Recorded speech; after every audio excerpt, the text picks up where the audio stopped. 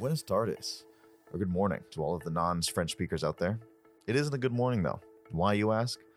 I have recently discovered that the bane of my existence, the little rock that is inside of your shoe, and no matter how many times you take off your shoe and shake it, you can't seem to get rid of kind of pain, I'm talking about Arby's, was founded in Ohio.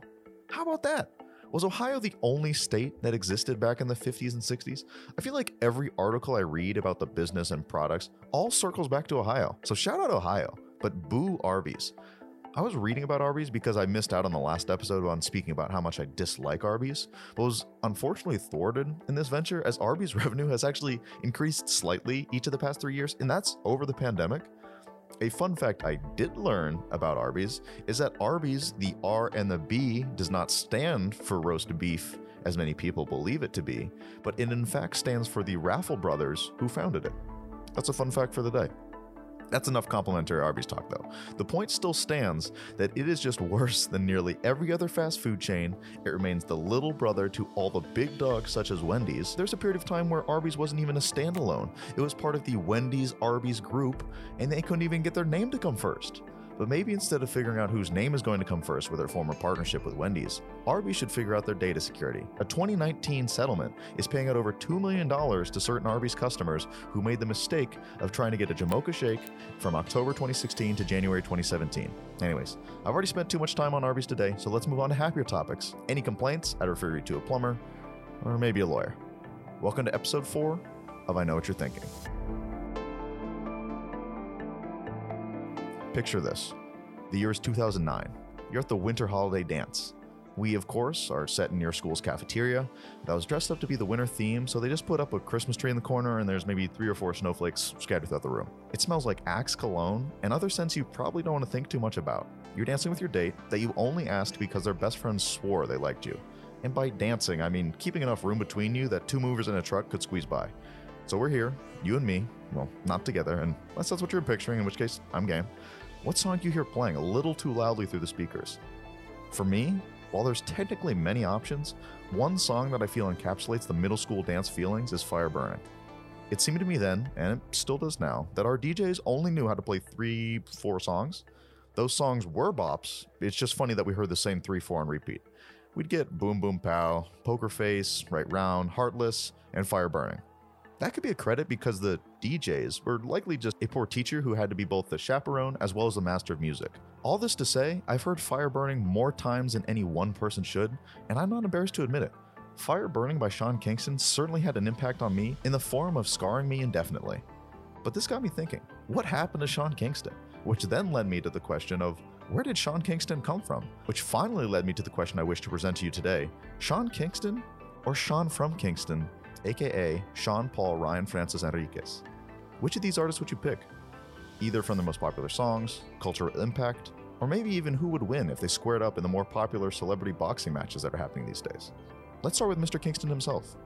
Born in 1990, Kissene Paul Anderson was born in Miami, Florida, but moved back and forth from Jamaica to the US in his childhood. He was discovered in 2007 by a record label Beluga Heights, who said of Kingston, quote, "He was a rapper when we found him, and it was a development process to get him to be more melodic. At Beluga, we essentially refined talent, so it's more of a marketable product."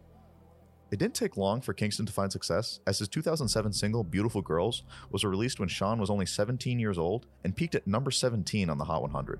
It debuted with over 260,000 downloads in its first week and was second only to Rihanna's Umbrella in digital sales for the year. Sean also became the first artist born after 1990 to top the Hot 100. Beautiful Girls went on to be featured in Cloverfield, Hustles, and Gossip Girl. This song put Kingston on the map and even allowed him to be the opening acts for Gwen Stefani and Beyonce. Kingston continued his rise to stardom with 2 singles that featured a few people you may have heard of. Speaking about the 2010 single Eenie Meenie, featuring a small up-and-comer Justin Bieber, and Duddy Love, featuring Nicki Minaj, Kingston came out and said of Duddy Love, quote, "I've never felt so good about any of my songs since Beautiful Girls, but trust me when I tell you, Duddy Love is a hit." The record did go platinum with 1.1 million sales, but Kingston's big splash of 2010 came when he was chosen to represent both North and South America to sing the official theme song of the Singapore 2010 Youth Olympics. And what seems to be foreshadowing, unfortunately, Sean couldn't even perform at those Youth Olympics because of an alleged passport mix-up, which was rumored to be closer to be a dispute over the payment that he was going to receive for said Youth Olympics. In a tease, and perhaps one of the most confusing parts of the Sean Kingston saga, is his relationship with Justin Bieber. After releasing Eenie Meenie together in 2010, Kingston and Bieber formed a relationship where Kingston would perform with Bieber sometimes, and together the two teen stars collaborated to create a mixtape titled Our World. While the album was teased and Kingston even previewed some of the songs for his fans, that album has never seen the light of day. Even today, we still don't know what happened to that album. The close calls for Sean Kingston fans didn't stop with the non-release of Our World, as Sean Kingston had a close call with death in June of 2010. According to a police report around the incident, Kingston's inexperience and inattention caused Sean to crash his new jet ski into a bridge in Miami Beach. He seemed to turn the craft while releasing the throttle, and I don't really know jet skis, but that seems like a bad idea, which threw him and his female passenger off balance. The impact, this is wild, the impact of the crash left imprints on Kingston's head, arms, and upper chest into the cement bridge. He was fined $180 for the incident. It is important to note that Sean Kingston did not die from this incident, which was semi-rumored at the time. More on this at the end. Then, continuing the trend of not following through with his promises, in 2013, Kingston tweeted pictures of him and Zendaya working on a song called Heart on Empty, of which Kingston said, quote, "It is a soulful ballad that you all will be sure to remember." Well, Sean, we are still waiting for this ballad, so it is not one that we can really remember. And since 2013, Sean has been kind of quiet. He posted a few snippets of music in 2015 and was featured on a few songs. He had a 2019 single, Peace of Mind, with Tory Lanez, where I think he may have sang or rapped less than 4 bars through the entire 5-minute song. Although, and something that I'll come back to later, Kingston did announce the creation of the PRBL in 2020, which stands for the Professional Rapper Boxing League. To my knowledge, no one has actually signed up to fight or fought in this league. I'd like to chalk that up to COVID, but using Kingston's prior flaky personality, who knows if we will ever get to see Riff Raff, Soulja Boy, and Trippie Redd duke it out. Alright, that's Sean Kingston. Let's meet our next contestant vying for your attention. Let's focus on Sean from Kingston, aka Sean Paul Ryan Francis Enriquez, better known simply as Sean Paul. With chart toppers such as Temperature and Get Busy, if you don't know them by their titles, I'd recommend looking them up on your preferred music streaming software. I promise you know them, or at least you've heard them. While the other Sean has never been nominated for a Grammy, Sean Paul has not only been nominated for the Best Reggae Album, but his 2002 masterpiece, Dutty Rock, has actually taken home the award. Sean Paul was born in Kingston, Jamaica, and actually didn't turn to music until he was 21. What was he doing up until his 21st birthday, you ask? I know what you're thinking. Say it with me. Water librarian. What was that? I said librarian. Water polo is the answer I was looking for. But Paul just wasn't your regular athlete. Oh no. This future superstar actually played for the national water polo team of Jamaica before recognizing his talent in the music industry and switching over. Sean Paul specializes in specific genre of dancehall and bringing that Jamaican reggae sound to audiences worldwide. Now, while obviously most of you listening to this will know that the dancehall genre originated in the 1970s and was named after the music halls that popular music was played in, you may not know that the dancehall genre is politically influenced and was formed as a way to bring the people music that they actually wanted to listen to with lyrics about social upheaval, even if the mainstream radio was more conservative in its tunes. The public forum that dancehall genre brought, aka the gathering of people to listen to an artist's newest hits that never be aired over the radio as aforementioned by the conservative tunes, or even people didn't own radios, which is why they couldn't listen to the music, gave rise to some of the original DJs and toasting. The act of toasting, at least when referring to Jamaican music and not when someone puts up their glass and clinks a spoon, is when somebody talks or chants over a reggae beat. It was developed originally by Count Machuki, who would do anything from comedy, commentary, chants, squeals, or storytelling during these toasts.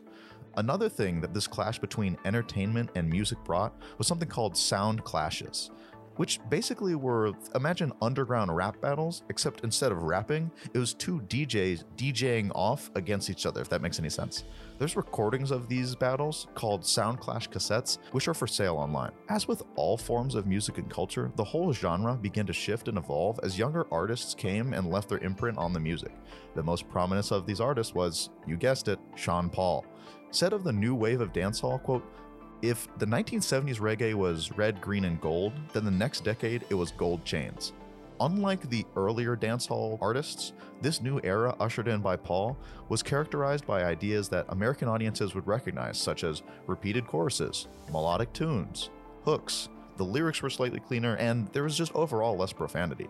In an editor's note here, I briefly mentioned the culture of dancehalls and then moved on because this was more about Sean Paul than it is dancehall culture, but I wanted to acknowledge that there's so much about this genre and space that there's no way I could sum it up in a 2-3 segment on this little show thing.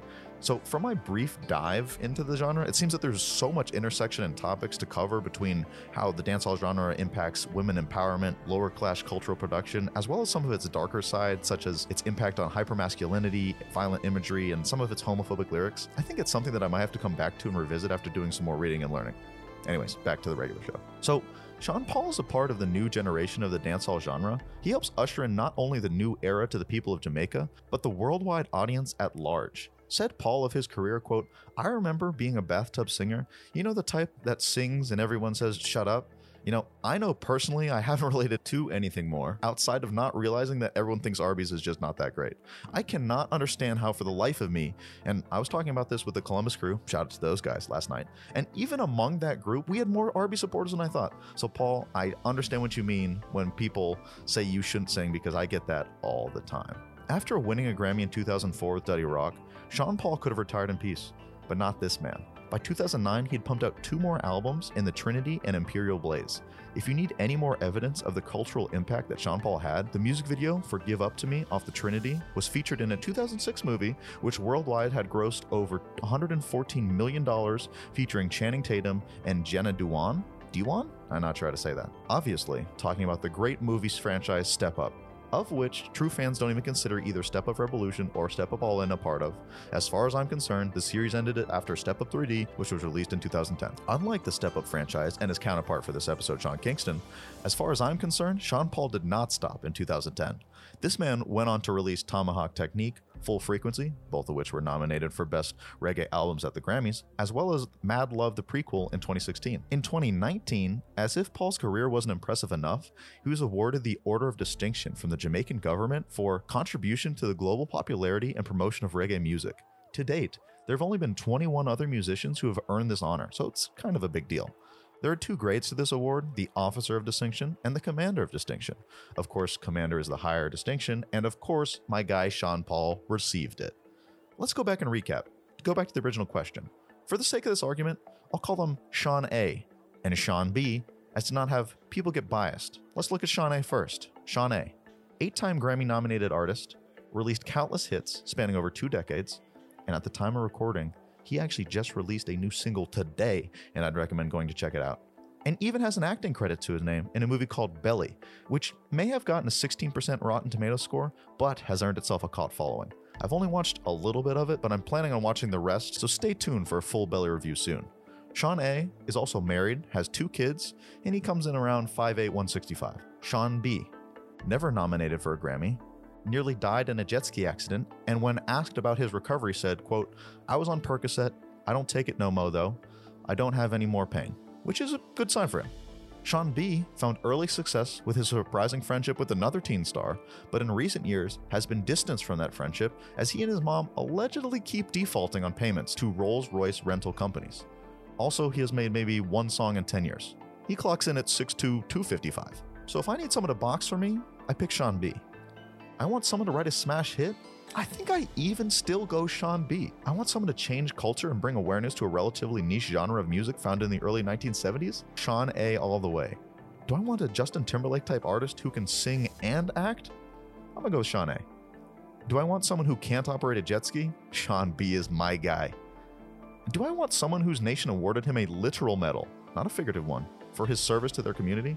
We're going with Sean A. With the score tied 3-3, let's see what some of our valued listeners have to say.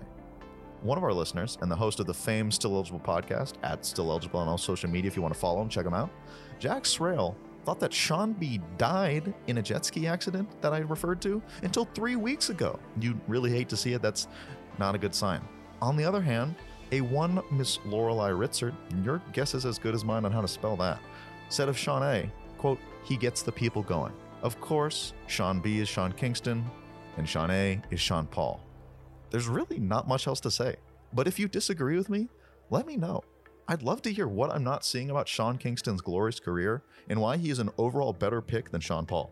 I'm learning as I do these. I am simply in just the minority for every single opinion I have, so I'd love to hear why I am wrong on this one. I cannot understand it.